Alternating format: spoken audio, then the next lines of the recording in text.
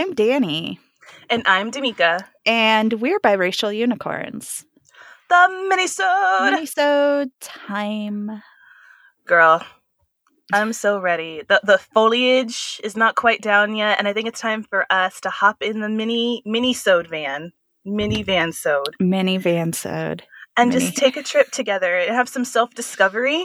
A coming-of-age story of two angry biracial women. In their mid-30s. Girl, tell me that shit would not like blow the box office. Like, tell me people would not eat that. Tell me. Yeah. I mean, I'm pretty sure only millennials watch movies now, so it's like the target audience. And you know what? We're out here though. We're living and we're hella stressed. So we probably need a little bit of escapism. Yeah. I'm in for it, but I'm excited. Today's topic is one of those ones that we have like danced around, and I decided that it's pretty vast. So if we need to narrow it down, we totally can. But speaking of millennials, I feel this is a very millennial topic as well. Okay. So I'm building her up quite a bit. I want to spend just 10 minutes here. I'm so out of whack. I didn't even get my timer ready. Here we go. I'm building up suspense. Anticipation. All right, I've got it. We're going to spend 10 minutes talking about movies or books, right, that have a predominant animal cast and or animal lead. Like an anamorphic cast? Like they're animals with human traits or any animal? They are, the story is being told by animals. Okay. All right, 10 minutes, animal cast-based stories. So I asked this question to my husband, and this is how I knew it was going to be a very millennial topic, was like, all right, what's your favorite animal story? Or like, story told, he goes, well, he kidded that it was the Air Buds franchise, and I told him to get out. And I told him that I was leaving him. And and this is so funny because I think it also says a lot about him. He loves the remakes of the Homeward Bound movies. That's his joint. He likes the first remake of the Homeward Bound movies. And I'm like, that fits you. Like, that is so indicative. Like the one we've talked about before, the one with Michael J. Fox. So yeah, that's his jam. When he talks about like animal driven stories, he's like that's it. It's just was, and I'm like, yeah, that is so classic Americana, heartwarming. Like, yeah, that's you. That makes so much sense. It is super him. I could just picture him like on the couch watching Homeward Bound. Yeah, like that little kid, like when they sit a little too close to the TV because his eyesight was so bad. So he would like, that's how they found out he actually needed glasses, was like at 3 and 4, his face would be like literally in the screen. Oh, wow. I didn't realize that he had worn glasses for so long. Yeah, his whole life. He's really, really. Now you all know a little bit about my life. I'm in love with a kid who can't see. My husband has perfect eyesight. Of course he does, and chiseled cheekbones, like the most perfect teeth you've ever seen. He's like a really nice guy. He's just like super it's all just gross. How he is. Like it's just, and it's really annoying. I'm sorry, Ian, if you're listening. You're a gem of a person and a delightful human being, and it makes me sick. Yeah, it's true. It's true. No blonde, blue-eyed guy should be so perfect. It's he's not perfect. He's not perfect. Next minisode, apparently, we just need to talk. We just talked about our husbands. Yeah, our significant white boys. Yeah, I'm trying to think about animal stories. Like the first things that came to mind were like Peter Rabbit, Little Red Hen. But those are like old school. Like we're talking real old school. But I also really liked Little Bear. Yeah, there's this brilliant book. I highly recommend it to anyone at any age. A Kiss for Little Bear. I don't know if you're familiar with this one, but the pictures are hilarious. Are like they? I'm just like stitches. Like the sass dripping out of that book is amazing. I love it. And I think, I don't know why, of course, like you're saying, like Little Hen and Peter Rabbit, those are older stories that I think even got revamped during that millennial time frame. Because I'm even thinking of Charlotte's Web. That was Charlotte's Web, yeah. It was an older book, but because the movie had kind of come out, and once again, that was the elementary school put on that movie and the kids will be quiet kind of thing. But I remember that being such a moving movie, like a lot of kids really contemplating the ideas and big themes driven by the spider, and it was so lovely. I remember Charlotte's Web being really instrumental. Like, who didn't cry at the end of that book? If you didn't at least question like your existence a little bit when you knew she wasn't going to survive, spoiler. You can't say spoiler after you spoil it. You cannot have gone this long without actually even seeing Charlotte's What about the children? What about the children listening to the show, Tamika? We do have babies that do listen. So there's this book called Charlotte's Web. Go down to your local library, use the microfiche, and go find Charlotte's Web, or go look it up on YouTube or something. So where does Free Willy sit in this? Because it's a story about a killer whale, but he's not like, I don't think we get like his point of view. And I think this is where we draw the line. I think it's point of view because Babe is about Babe. Right. And it's his POV. Yeah. Right? Yeah. Free Willy is about a little boy who has like a white savior complex, right? Who actually, so I can't actually remember anything about that movie, so it probably wasn't wise to bring it up anyway. But no, you brought a good point when talking about like when other people talk about like what are the parameters. It needs to be from their POV. I'll mention my favorite, which also I think after mentioning my husband's favorite, we'll talk about the dynamics of our relationship. Animal Farm. Animal Farm is definitely like animal driven, animal representation of story. And I'm like, that is one of my favorites. Which version? Like the book, the stage play? I'm sure it's been adapted into movies. I haven't seen the stage one, which that sounds amazing. I really enjoyed the book. I read the book first, fairly young, and then this once again shows my age.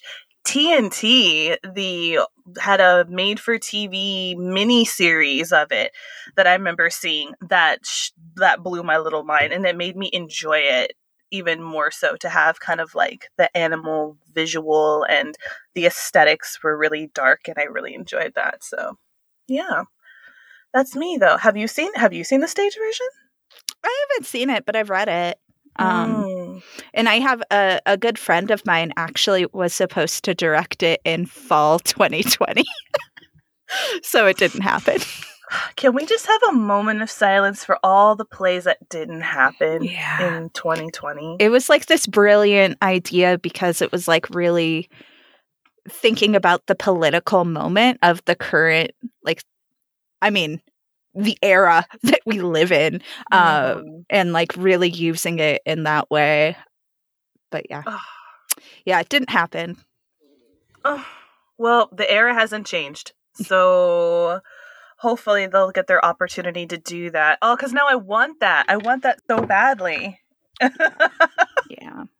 But I think using animals to portray a story is not anything new, but I feel like what was it, Land Before Time? Massive. And we've talked about this before. Land Before Time is good. I mean, I haven't watched it as an adult, but I loved... I don't think I've seen all of them because there's like 20 of them, right? No one has. But the first one was so good. I saw that one several times. I remember rewatching it years ago with my daughter. She was still a little too young. She couldn't finish it. We had to do a lot of debriefing.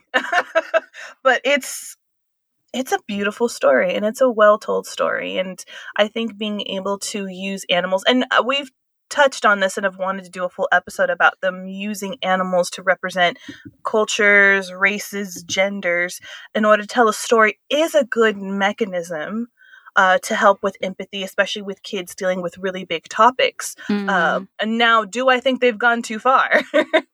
mayhaps. But I think that said, that spoke loads, I think, to our particular generation, I think, of using animals to tell really big stories. Yeah. I mean, I think it's pretty universal just because you think about children and how much they love, like instinctively love animals. Like I've been around very small children and they always are just so drawn to animals. So it makes a lot of sense that those are the stories that appeal the most. I think you're hard pressed to find a kid who just doesn't fall in love with some animal, some type of animal. I think you're right. And to be able to use that to tell a good story. I'm thinking like All Dogs Go to Heaven. That's another really good one. Oh my gosh, I loved All Dogs Go to Heaven. And then if we're going into the realm of those sort of animated films, I don't want to open the can of worms that is The Lion King. But I think like Fievel, An American Tail, and Fievel Goes West. I think The Rescuers and The Rescuers Down Under. So good. Yeah. So does it ever like wonder people why we have like a generation that is just like they're desperate to fight for animal rights, for people rights, for equality? I'm like, we grew up on American Tail and you're mad that we want to talk about immigration? Like, don't be mad at the crop that grew from the seeds that you planted. Like, don't be mad about it. But I remember watching American Tail to absolute death. Like, my little brother, to get him to sleep, because he had a hard time sleeping, was to sing Somewhere Out There to him. And so I would sing that to him when he couldn't sleep. I mean, that's the jam. I love that song. Every day. And you know what? One of the few times where the sequel was just as enjoyable. Yeah. I loved Fievel Goes West. Yeah, I would say I would put The Rescuers and The Rescuers Down Under in that same category. Like, I think I like The Rescuers Down Under better than The Rescuers. You know, sorry, that was the timer. So I don't know if this happened to you.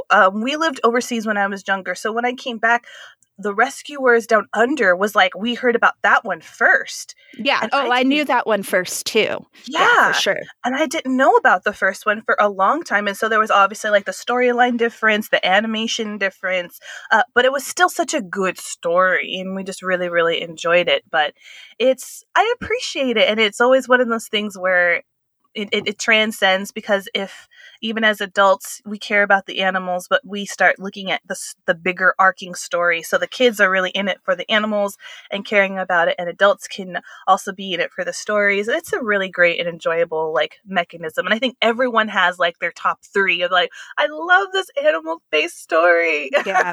And I would be remiss not to just mention Oliver and Company.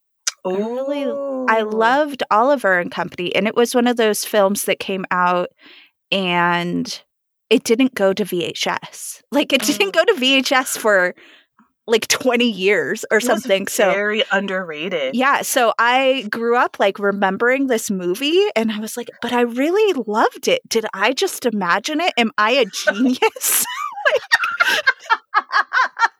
You are so right. It's a little bit more obscure. I don't know. And the thing is, it had the music. It was Billy Joel, right? I think so. I just remembered the whole soundtrack. Like, it was like, this slaps. Yeah, like, I love it. It was a bop. It was an absolute bop. And why is this showcase? And of course, was it Cheech Marin did the voice of one of the characters of the Chihuahua? So it was like a very urban type trying to get into the culture of that. And so, no. I'm with you. It was, I mean, so late 80s, early 90s. Like, so many things were that style, right? Oh, yeah. Like, that's like if Do the Right Thing was an animated movie. Do the Right Thing is so of it, like there's like a time capsule. Such an era, right? It's like a period piece. Oh, but that's what I was actually that period that it was made in. Yeah, but I think we're getting more, especially now because we're having a lot more fashion nodes to that time. I'm thinking we're realizing how that period is becoming like a time capsule. Like, you can tell, like when I was talking about the first Scream movie. Yeah. Or I Know What You Did Last Summer. You Right. watch it and you can literally talk about between not just the quality, but the fashion, the dialogue. You're like, oh, this is a very timepiece capsule movie now. Yeah. Yeah, It's it crazy. is. It's crazy. But yeah, I definitely think Oliver and Company matches into that. But I love that. I mean, we could sit here and list all Disney movies, but I thought there were some that were like, what was another one? Was it Watershed Down? I haven't read it in ages. I think that's another one that was quite popular that was mostly animal driven. But yeah, I think everyone needs to have their favorite animal based story in their life too. Yeah, I'm going to go for A Kiss for Little Bear and Oliver and Company. That's going to be my top 2. I'm going to do Animal Farm and The Land Before Time because we all need balance. Cool. All right. We want to hear your favorite animal POV stories. You can reach us all the usual ways. Check the show notes for more. And we will be back next week with a full episode and in 2 weeks with another mini-sode. Mm-hmm. All right. Peace. Out.